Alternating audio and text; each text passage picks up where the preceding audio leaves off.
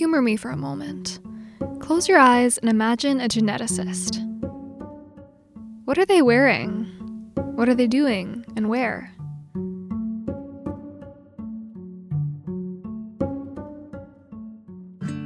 Alright, if your imagination took you to lab coats and beakers, you're about on par with the rest of us.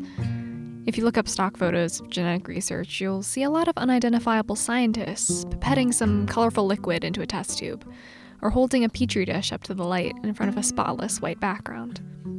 But not all research is conducted by lab coat-clad, glasses-wearing unknowns. In the summer of 2020, labs once teeming with samples and scientists lay silent and empty, and researchers around the world struggled to find ways to keep going during the pandemic. But for some people, an empty lab was only a minor inconvenience. To do research, all they needed was a laptop and a desk to work on.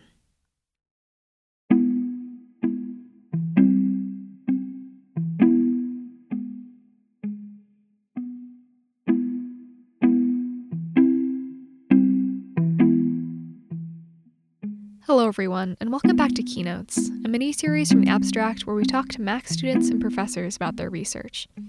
For the next 2 weeks, we're exploring a field of study that most people don't even know exists, a field which toes the line between science and math, a field known as biostatistics. In this episode, we'll talk to a student doing research in this mysterious line of work, and learn how that research could be used to save lives. I'm Catherine Irving, and this is The Abstract.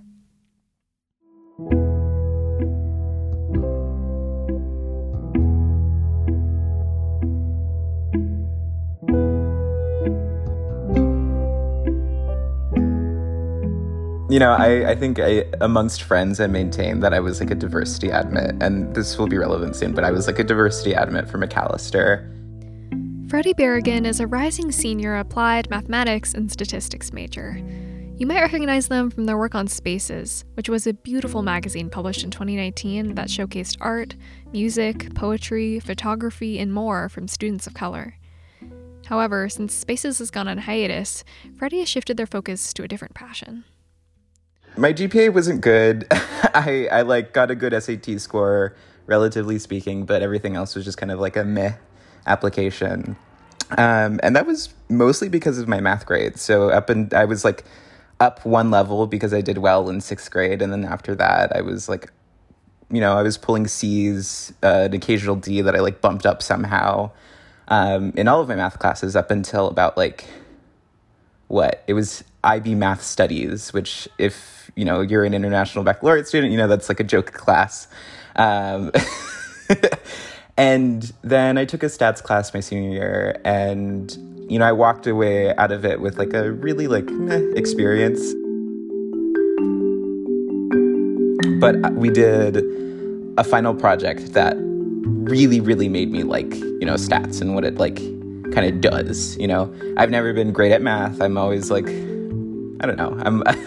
I always tell the professors coming in that I'm like not an A+ student when it comes to like actual pure math, but I really like, what science does, what it means for public health, and like how you communicate stats, which is like, I don't know. I think it's its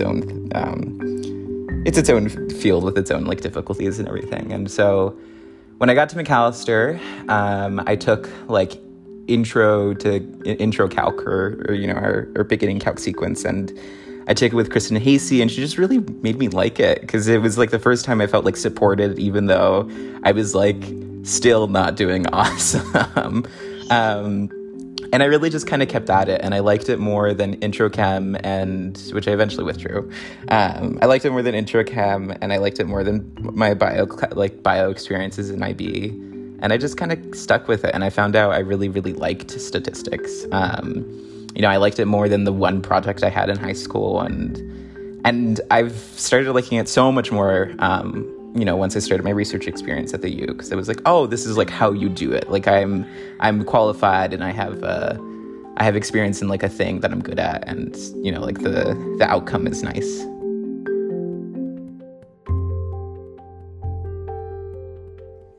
Over the summer of 2020, Freddy worked at the University of Minnesota, where they studied gene expression in various pediatric cancers. I applied to it. I found it the day of its final application deadline. So this was because of like COVID. I had another research experience lined up. I was so proud. I was like, oh my God. I got into like this, if you're familiar, it's Cold Spring Harbor Lab in New York. And it's like really, really great for bio and genetics. I was super pumped, and then they canceled, and I was crushed. I don't mean that as an understatement. I was like really, really like, oh shit. So I was pretty determined to make the summer something like, you know, with some kind of structure, because I was like living at home for the first time in forever, and like its own kind of type of shitty family background stuff, right? And I like needed something, right? I was thinking of maybe taking a calc class or just doing something over the summer to keep busy, and I just found it on Handshake, and I like speed applied and did everything I could in like one. I think I remember submitting at like 6, and I had started around like 4, and I was just like, I needed to get this. I needed to do something, and I was super surprised that they called me back, because I don't know. I just kind of ranted about like, oh, public health is really awesome. I want to do public health, blah blah blah. And you know, like I'm really happy that it happened. It ended up being an awesome experience. So kind of like along the earlier lines of you like being interested in science and in public health, like your work has the potential to make such a difference in people's lives. So was there like a reason that like you have such an interest in public health, and like why cancer research or pediatric cancer research in particular like appeals to you, or did you just happen upon it by chance? So I can give the public health answer. Well, actually, I'm going to answer the cancer question and pediatric cancer question first, because I was not interested in it in the slightest. I just kind of found like little parts of the job that I thought were really interesting. So, you know, like the topic of application and even genetics, it's still really not my thing. But I've just kind of found like a lot of purpose that is relevant to what I like about public health in the thing. So anyways, to answer the first question, like I knew I wanted to do public health a long time. Originally I was like going to do bio and, you know, like going to do virology and something with microbiome or just something, you know, like I was really interested in sickness as it is. And I think I first articulated that I was like kind of interested in survival disparities when I was applying to McAllister, and they're like, oh, why do you want to do McAllister? Why liberal arts? Whatever.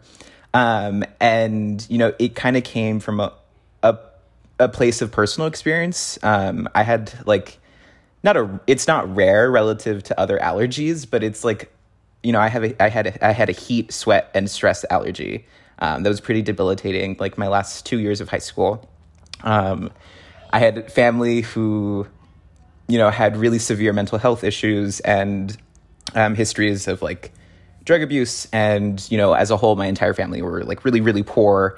And we faced a lot of, like, in the beginning part of my life, we were, like, almost homeless so often. And, you know, like, and then I also have a nephew who had, like, lung disease. And so, like, you know, it was, like, the compounding of personal experiences in the, like, you know, healthcare system as, like, a poor person, and also the, like, child of an immigrant family that kind of, like, came together to be like, oh, I care about health disparities. I care about like, you know, undoing sickness. And I never wanted to be a doctor. That was like never like my shtick. I don't think medicine is for me.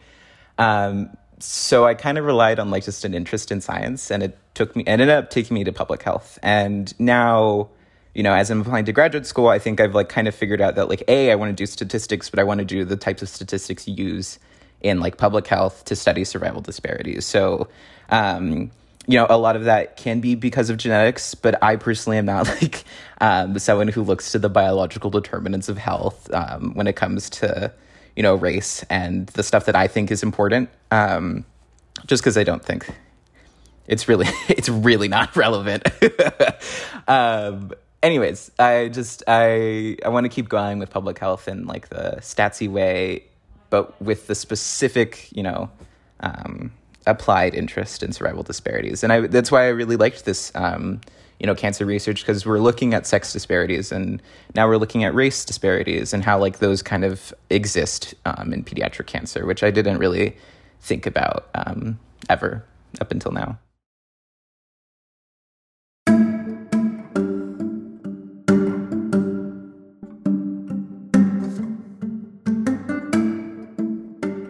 The project that Freddy was a part of had a strong focus on etiology, which is the study of how things are caused. Etiology comes up a lot in the discussion of nature or nurture. That is, whether an illness or behavior was caused by genetics or by the environment the person was raised in.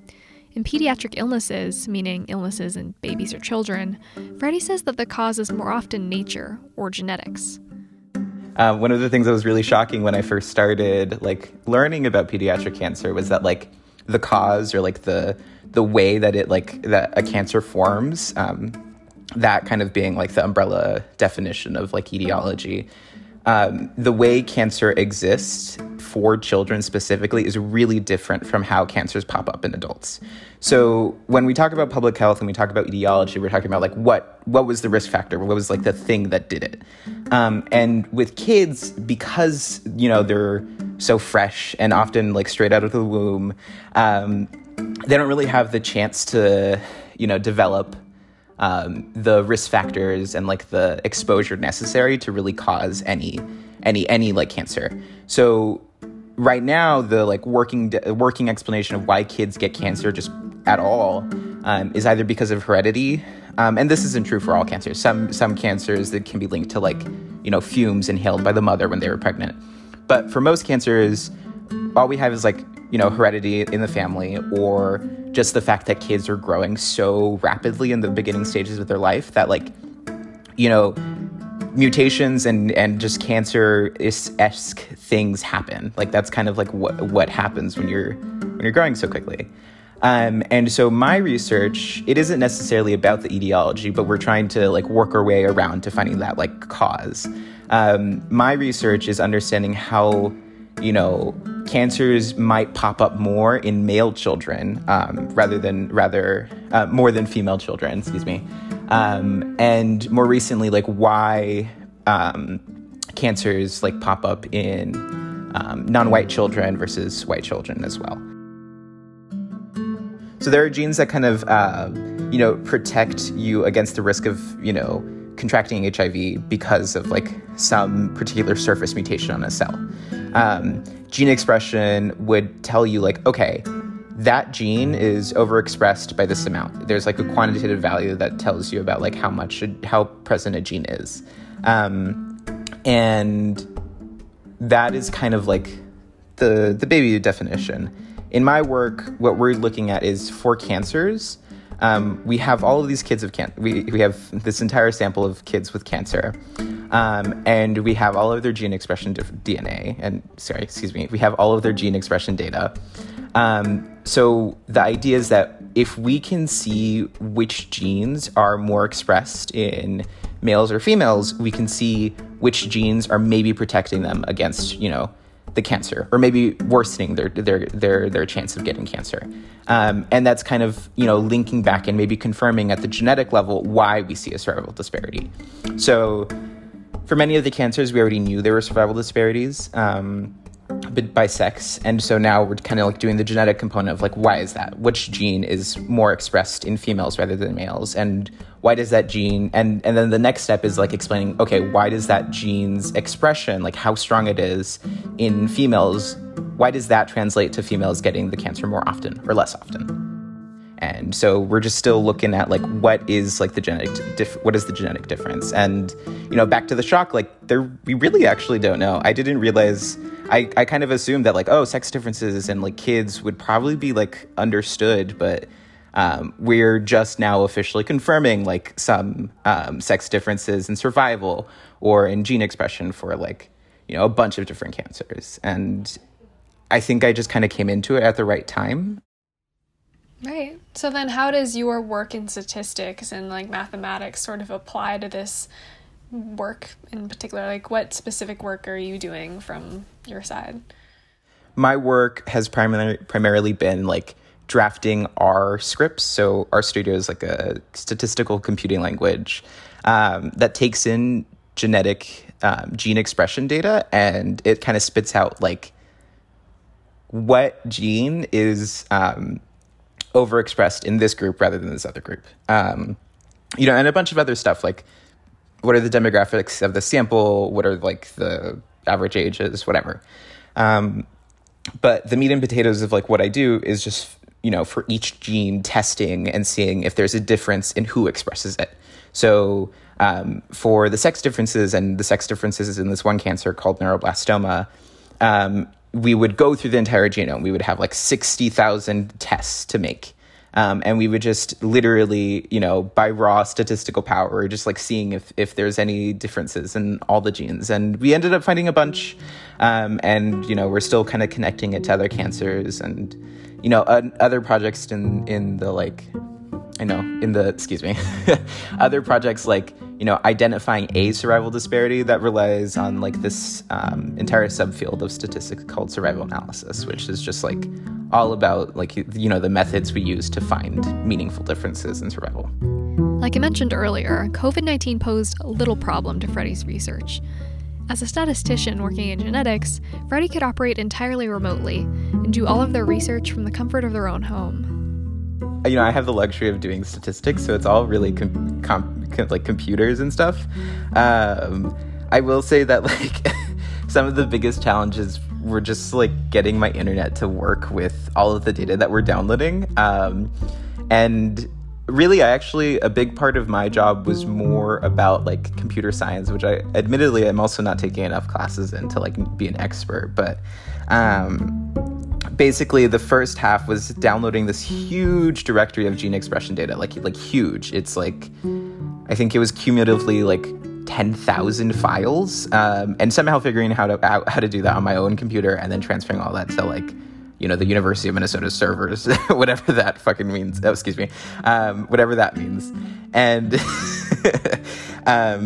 and so like, that first half, that first chunk of my research experience was just like, okay, how do you do that? Like, learning on the job. And that was like perfectly fine because I could do it on my own. My boss didn't really know how to do it either. So I was just like watching YouTube tutorials from home and like foregoing a decent schedule between the days and just like doing it.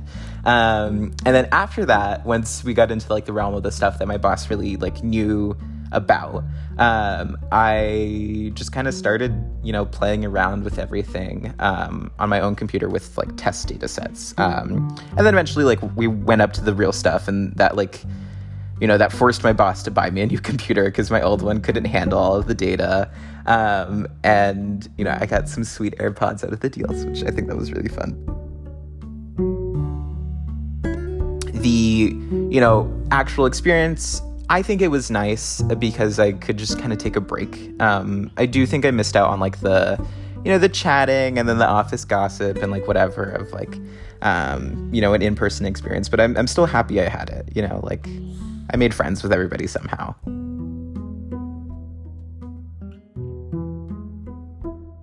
So you've kind of mentioned briefly that you were taking like your first steps toward a transition, like around the time that you were doing this research, which is sort of about sex differences in cancer. So can you talk a little bit about how like each experience kind of impacted your feelings about the other? Shit. I remember asking you to ask me this question, and it's still hard. When I started hormone replacement therapy, so HRT, I believe the middle of February last year in 2020, yeah. And it was going really great, and then COVID hit, and I was doing it from home, and that was hard for like different reasons.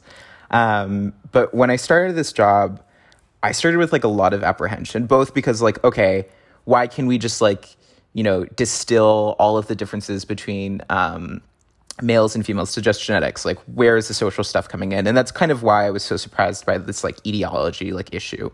And then, the more I like kept learning, the more that my like own understandings of gender changed. So I had always known, not always known. That's a little like congratulatory for like a 4-year-old or whatever. But I had, once I, like got educated around like 11 or 12, I had always known that like sex and gender were not the same thing. That was like immediately clear as soon as I met like trans people. And I still maintain that. I will say that I think studying sex differences has changed how I view sex itself and why it's not like implicitly disconnected from gender. So that, more specifically being like, okay, sex was discovered, like chromosomes were discovered to be like meaningfully different. And we had already known that males and females who presented as men and women often in like the European sphere of biological, whatever, like I actually don't know, the European sphere of knowledge or whatever. That, precondition kind of changed how we viewed sex therefore. Oh gosh, I wish I could articulate that one better. Ignore the stuttering. Just like know that I'm trying to say like we had gender before we like formally discovered sex, and because of that, our own conceptions of sex have changed. And that was like really clear in this gene expression thing, where now we can see people with XY chromosomes who are underexpressing their Y chromosome altogether and having expressing some type of like androgen deficit, like. What is it? Yeah, just trust and say like they do not express their, male hormones, quote, as much as other people. That I don't know how to put it. It made me more appreciative of the idea of hormone therapy doing something that like is changing my body in exactly the same way that sex like would. And, like having that own control over my own, like, identity and also like material entity is like really empowering. I had seen so many things over the summer about how imaginative transness needs to be, how like I need to see myself into some like future in like some future form that like really empowers like my transition going forward. And, looking at the science of sex differences and, more concretely realizing how bullshit sex as like a construct is, it made me happier. I was really happy I was transitioning. I was like, at that point, growing boobs, I was getting cute. My skin was looking awesome. And when my insurance, started becoming an issue and getting coverage in California was like a thing because of COVID. I think I was more adjusted to that because of what I was like doing at work. I like knew that, yeah, my hormones are going away, but like, it doesn't matter. Like the sex itself, that shouldn't be the issue. It's all about the presentation and like, what I am mapping onto like my Y chromosome.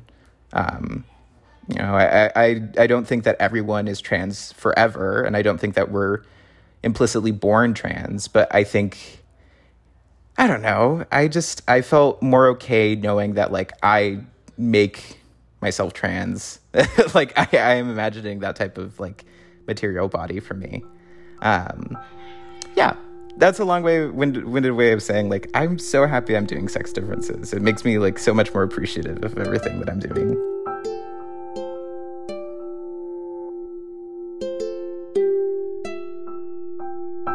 As Freddy mentioned earlier, they haven't always been a star student, but in this research position, they were really able to blossom. So I have ADHD, or as my neurologist says, like extremely, in those words precisely, extremely indicative of ADHD, and also what my therapist says. But I won't say that like changed, my fundamental science understandings or really whatever, but I was really surprised to like find out how self-directed research is, and how like awesome that felt like for me as someone who like doesn't really have a schedule and just does everything in one go. Because I could just like, wake up at 2 and do everything that I had to do for the week and it was done. And I had struggled with like the set schedules that like happen when you go to college, like normally. And then, also with like memory problems that kind of come up when you're, taking math classes and you're trying to remember how you like actually do something. All of those kind of combined into like I don't know, I rocked it. Like, there's like no other way of saying, like, I was really successful at like doing the stuff that like my bosses wanted. And it was like probably and I don't know, the success ended up, the success resulted in like me being called brilliant for the first time in my entire life by like I wouldn't say like by a person, but like by a professional, like a scientist. And it felt really rewarding to like, I don't know, find a space and find a lab that was so supportive of me and like my needs.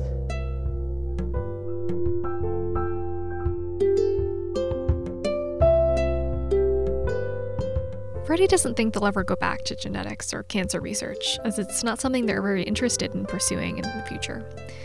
But they're really grateful for the experience and learned a lot in the process.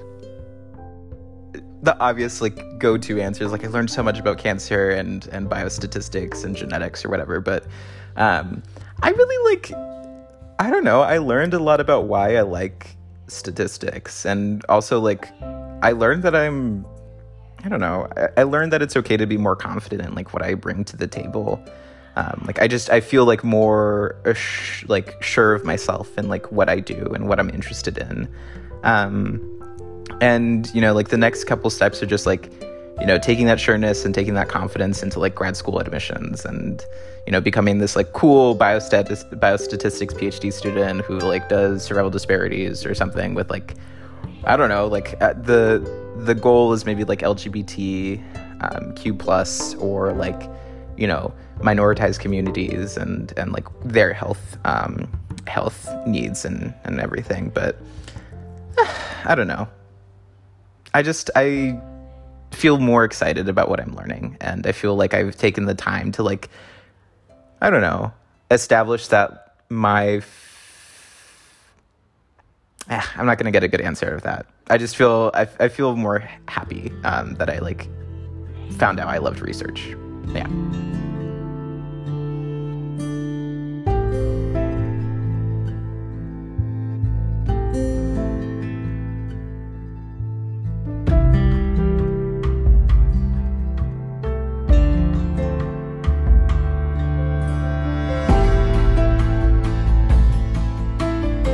Next time on The Abstract, we move further into the biostatistics field and speak with a professor who's made it her career. Yeah, so I think, as has been the case in, unfortunately, much of medicine, genetics has been no different in the sense that most of genetic studies historically have been conducted in populations of European ancestry. How have non-white racial groups been marginalized in genetics in the past? What ethical concerns come with doing research on people? And how are researchers addressing inequity in the present? Find out next week.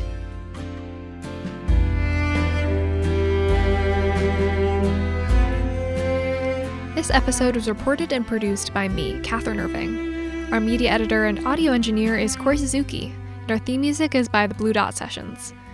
If you enjoyed this episode of The Abstract and you want to be part of its creation, reach out to us at kirving@macalester.edu. Whether you're interested in researching, writing, editing, guest hosting, or literally anything else, we need you and would love for you to join the team.